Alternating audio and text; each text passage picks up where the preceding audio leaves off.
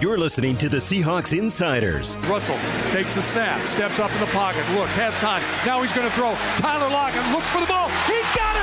Touchdown, Seahawks! Getting you ready for Seahawks football every Sunday. The handoff inside to Carson, starts up the middle, now bounces it across the line. He's in. Touchdown, Seahawks! Powered by Seahawks.com. Well, the Seahawks are coming off a win last week. It certainly feels good in the building. You forget how good a win feels. Jen Mueller and John Boyle with you. John from Seahawks.com. And it's been a little while since we talked to guys after a win. I forgot how easy those conversations are and how much fun they are. It's a lot better. I mean, look, it's naturally when they lose, especially, it's one thing if you're, have a big winning record and you lose one, guys are kind of like, yeah, whatever. But when the losses start piling up, it takes its toll on people. So, yeah, it is. It was nice. I mean, that locker room was very lively when we were sitting in the press conference room waiting for Pete Carroll. You could just hear the shouts and the music and everything. They needed that one for sure. And it is carried over through the course of the week. You can just tell in practice and in the building and the smiles and the reactions. They are certainly feeding off of that. They are looking for back-to-back wins. They will face the Houston Texans this week. We're going to get into that matchup in just a minute, but the news of Jamal Adams certainly puts a damper on all those good feelings, knowing that Jamal will miss the rest of the season with shoulder surgery on the same shoulder that he had surgery on following the last season. It is not quite the same injury, not quite in the same place, Pete said, but a very similar injury. And, John, that's got me thinking about things that I have conveniently forgot. Oh, yeah? Like what? Well, here's what I conveniently forgot to do today. Leave enough time to empty the dishwasher. Oh, that's no good. I dislike that chore a lot. So I would rather do the dishes than unload the dishwasher. I know. I conveniently forgot to do that, and then on my way out the door said, hey, hon, can you empty the dishwasher? I'm so sorry I forgot to do that today. Yeah, I can only get away with that so much before he finally says, I don't think you forgot to do anything. I think it was intentional. Now, I bet you're wondering what my dishwasher story has to do with Jamal Adams and why this is all tying together. I am. I'm waiting to see where this goes. Well, look, the news that Jamal is going to miss the rest of the season after signing an extension earlier this year makes him and the Seahawks a target for criticism, fair or otherwise, about whether that deal was a good deal or not. We're going to hear from Pete Carroll in just a minute on what that trade actually did and what he brought to the team.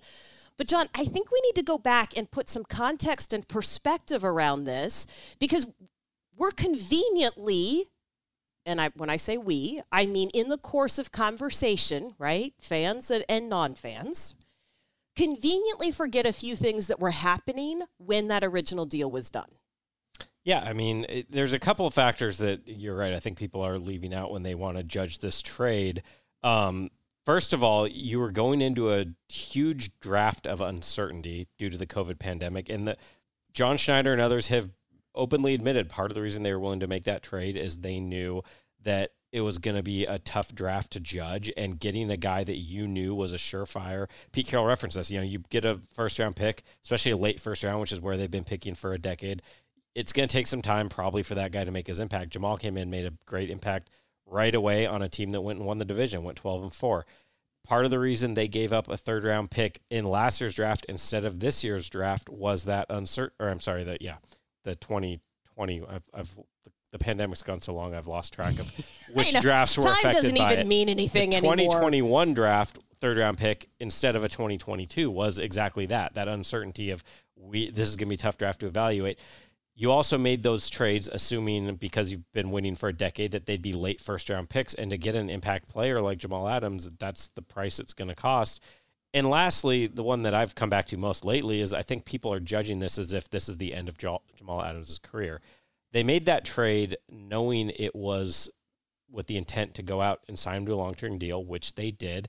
Yes, it costs a lot of money, but that was the market for a safety of his talents and his unique skill set. So, look, I get it's frustrating that they're having a losing season and now he's hurt again for the second year.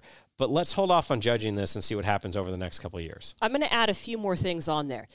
The amount of consternation that Seahawks fans have expressed over the Seahawks first-round draft picks or the first picks that the Seahawks have had in the draft, for anybody clamoring for that pick, Seattle has traded out of their first-round pick a lot.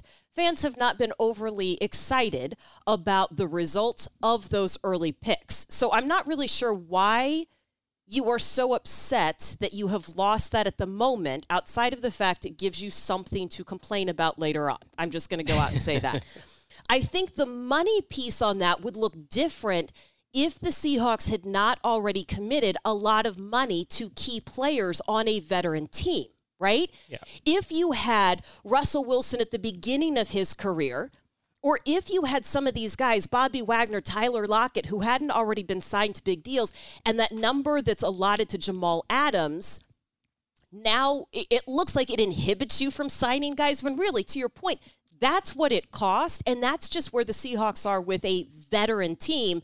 It's where they would be either way. Well, and also, I mean, yes, it was a huge number when they signed him to it, but I would also remind people that the cap is going to start going way up, and I think we're going to see, probably by the end of next year, if not sooner, that deal won't look quite as costly. Yeah. Yeah. Which is what, I mean, we see that with quarterback deals all the time. Somebody's the highest paid quarterback making $30 million, and you're saying, oh my God, that's so much money. And now guys are making 40 something. So. Yeah. And the last thing I'm going to point out is the Seahawks standard for playing defense requires that you have some heavy hitters on the back end. At the time, you were transitioning out of some of those big name players who had laid that foundation. Jamal fits. Now, he is a different type of player. You used him differently than you used any other safety in the system, but he fit that aggressive style, hard-hitting. You saw with the sack totals last year. All of these things we conveniently forget when the season abruptly comes to an end with an injury, and they still have a replacement for him. Yeah. They really look, Ryan Neal's not Jamal Adams. He said that himself. He's not trying to be him, but they do really like what they have in Ryan Neal. He's played a bunch. They basically created that dime package to get him on the field in a lot of ways in third down. So it's a bummer to lose Jamal. Obviously, he was playing really well of late too. He was starting to get the interceptions were coming his way. He was just making a lot of impact plays. So it's tough, but they do feel confident in the guy stepping in. And I did promise that we would hear from Pete Carroll on Jamal and just what he has brought to that team since the trade. And again, you can't just look at this year's numbers. When you give away a number one pick, and then that pick is going to come in the future, and that's going to, we had him immediately, and immediately last year he had a huge impact, and he's continued to have a huge impact. Our safeties have played terrific football. These guys they're really, really good together and playing off of one another. So whereas, all the hype's about sacks, well, when's the last time somebody hyped up a safety sack numbers and made a big deal about it? Well, it's because he had such a phenomenal year last year. And, we weren't able to capitalize this year as much as we like. We came out trying. But he's meant a tremendous amount. He's physical, he's tough, he's got great energy, practices like crazy. It's really important to him. In that, the leadership that comes from a guy who plays that hard and throws his body around like he does, it's hard to measure that, And so, I think he's been a fantastic get for us. And I go back to you get him immediately and he's playing for you, and you pick another guy and then you figure out, can he play and how does he do as he's transitioning into the league? And there's, we had immediate response out of that. You mentioned the fact that now it is Ryan Neal who is going to step in. And while Ryan Neal has said, I am not Jamal Adams, Ryan Neal did tell us a couple of weeks ago, I'm a linebacker in a DB's body. When he was talking about the role that he plays on dime, he is not the same size. He is a heavy hitter. Yeah. He's willing to throw his body around. It was funny hearing him talk in his press conference about, he referenced the game against the Vikings last year where Minnesota came out with heavy packages and ran a bunch, and just how sore he was after that game. He wasn't used to being a starter, being out there for 60, 70 plays. And he said, shoot, I got to get stronger. Like, he realized that's a whole nother game when you're out there playing a lot of run defense. So he did put on a little strength this offseason. And he plays very physical. He's one of those guys that just shows up around the ball making plays. So, again, it's it's a real shame to lose Jamal Adams, but it'll also be exciting to see what Ryan Neal does with this opportunity. Well, and, it is fortunate that the Seahawks have that backup. I remember talking to John Schneider just kind of casually at practice during training camp. And, when all those cornerbacks were on the roster and you're trying to figure out how is that going to shake out, it's like, Jen, you can't have too many DBs. Watch this. Watch how you go into the season. You can't have too many DBs, and you want to have all of those options. So they do have a couple of options. We'll see if they add to that. We'll also see what that secondary looks like against a Texans team. John, there really is no way to sugarcoat this. If Seahawks fans think that it has been tough with a down year in Seattle, the headlines coming out of Houston are they are very direct. They are very stark, and they are not very good. It's bleak there. I mean, it's not just the losses, but it's just everything going around that franchise situation with Deshaun Watson, who's still on the team, but they haven't had him practicing or playing all year as his legal situation plays out. It's been a tough situation for them. They're obviously not playing well, but as anyone will tell you, you can't. I mean, it's still the NFL, and those guys are still motivated on the other side, and we saw them go out and beat Tennessee a couple weeks ago, so you got to take every game seriously. But yeah, it's been a tough go for the Texans for sure. Well, and when we look at the Seahawks defense matched up against the Texans offense, they rank dead last in just about every category, including points. They average just 13 a game, total yards just 245 a game, and rushing yards 78 a game, and that is with having Mark Ingram and David Johnson as their running backs. David Johnson, the Seahawks know well from his time in Arizona, and it looks like the rookie Davis Mills is going to be starting. Tyrod Taylor is dealing with injuries, although that's not really official coming out of Houston, but it certainly sounds like he doesn't have a lot there with his wrist. Yeah, he's got the non-throwing hand wrist injury that last week he didn't play because they said he couldn't grip the football and handle snaps.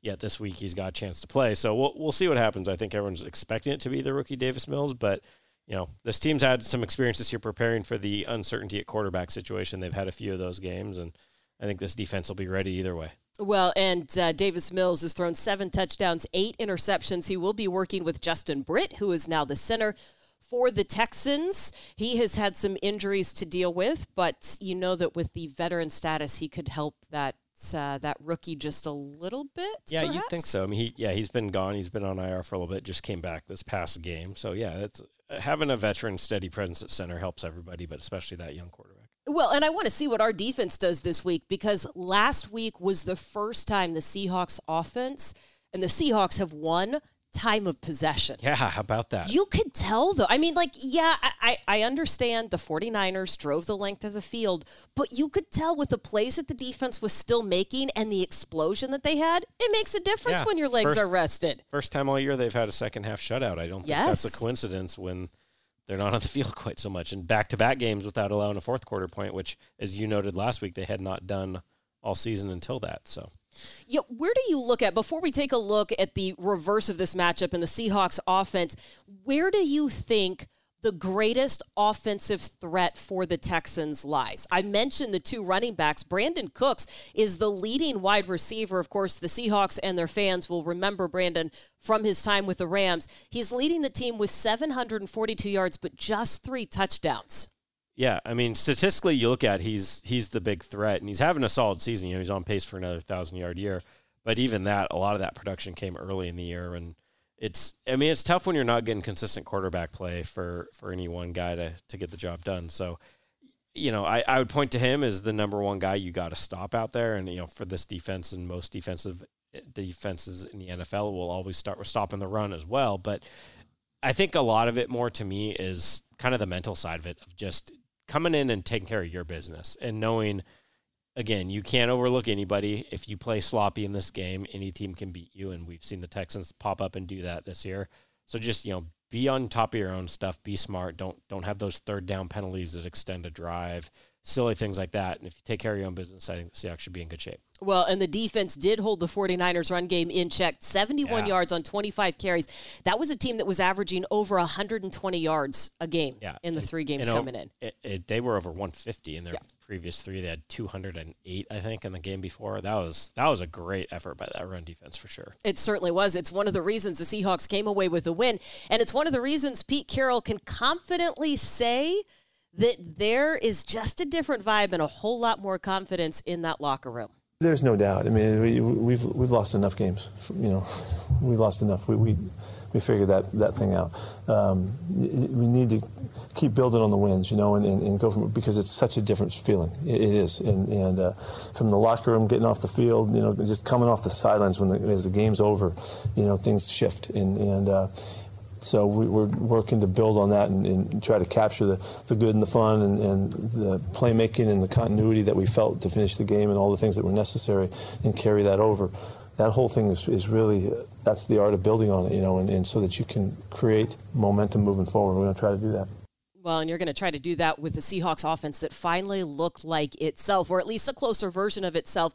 John, is it any coincidence that Russ looked better on Sunday 8 weeks after the surgery, when that was the original kind of timeline, 6 to 8 weeks? I mean, you go back to, it was very impressive the way he was able to battle back. As Pete Carroll said, they were seeing enough in practice. It wasn't like they just let Russell Wilson decide, like, hey, I'm going to go play. They evaluated in practice, and he, did enough. But look, it's obvious that the player he was in Green Bay is not the player he was last week. He's getting healthier. That finger's getting better. He wasn't, we didn't see those throws that were just sailing over Gerald Everett or whoever else from short range. He was 30 for 37, and at least one of those was a touchdown that turned into an interception. Great game from Russ, and obviously, as you said, not coincidentally, that's why the offense looks so good. They started off slow, just like last time they played the 49ers, but then once they got going, they converted, I think 4 of their 5 third down conversions were touchdown drives. So when you're converting on third down, good things happen. Well, and, you got the running game involved just a little bit more. And I'm not going to say that the numbers were overwhelming. The 73-yard punt return helps. It does. Fake punt helps. It does. But what I'm actually looking at is the number of run plays in that game, 27. We haven't seen that many since the end of October against New Orleans. It's just getting the plays. That's the thing. We keep hearing this from them of, like, someone will ask, why isn't so-and-so involved? Why aren't you getting the running game going? It's hard to get stuff going like that when you're only getting 50 plays a game or 48 plays. So once you start staying on the field, you can get all these guys involved. You can get the runs you need. It changes everything. Well, and I think that this is another thing that we conveniently forget. Right? There is talk of the Seahawks not knowing what their identity is, and they're wishy-washy from week to week. Are they a run team? Are they a pass team? Is it a smash mouth? Is it a finesse team? Look, here's the reality. You knew what your identity was coming into the season. You had a running back. His name is Chris Carson. He's been hurt. That changes things dramatically. In the last 2 years, we have seen the Seahawks transition to where Russ can throw the ball more, or is throwing. That can is a bad word. Is throwing the ball more. Yeah. And you liked that at the beginning of last year when let Russ cook was the motto for everybody. I think we've conveniently, for this year, you are dealing with so many injuries and so much just transition. Seahawks and their fans haven't had to deal with this for 10 years. All the other teams in the league, they've been through this. Yeah, it's been a tough year on a lot of fronts, and specifically with that running game, you lose Chris Carson. It was week 5, I think, was his last game. He's missed most of the season. And with that, it wasn't just Chris Carson. You've pretty much always had at least one other running back banged up all year, whether it's been Penny out for a while, or we've seen Alex Collins finally got a game off last week, but he's been playing through injury for most of his time as a starter. So they've been pretty beat up there. Their line hasn't been consistent with injuries. They've had guys in and out of the lineup there. So it has been a tough go to get that running game going. I think, if they can just be a little better like we saw against 49ers, it can make all the difference. You just get some of those conversions, stay on the field, get those chances to get the running game going, and we'll see a better version of the offense down the stretch. 2 questions about that run game. What is the best way to use Rashad Penny? Because to me, he's a little bit of an enigma at times. Yeah, I mean, he's clearly his biggest impact's when you can get him the ball in space. You know, we see like the tosses to the edge. You know, we saw rare for the Seahawks a screen pass that worked really well. That has not been a strength of this offense, as Pete Carroll so delicately put it a couple weeks ago. He got out in space. So yeah, finding ways to get him in space. I don't think it's not that he can't run between the tackles, but that's not where he shines. So I think that's why bringing in a guy like Adrian Peterson, or if it's a healthy Alex Collins, having a more physical guy who can hit the hole, and then have Penny be that guy that you get out in space where he's just a big play waiting to happen. Yeah, and that brings me to my second question about the running game. AP's numbers were not just off the charts, but what is the effect of Adrian Peterson?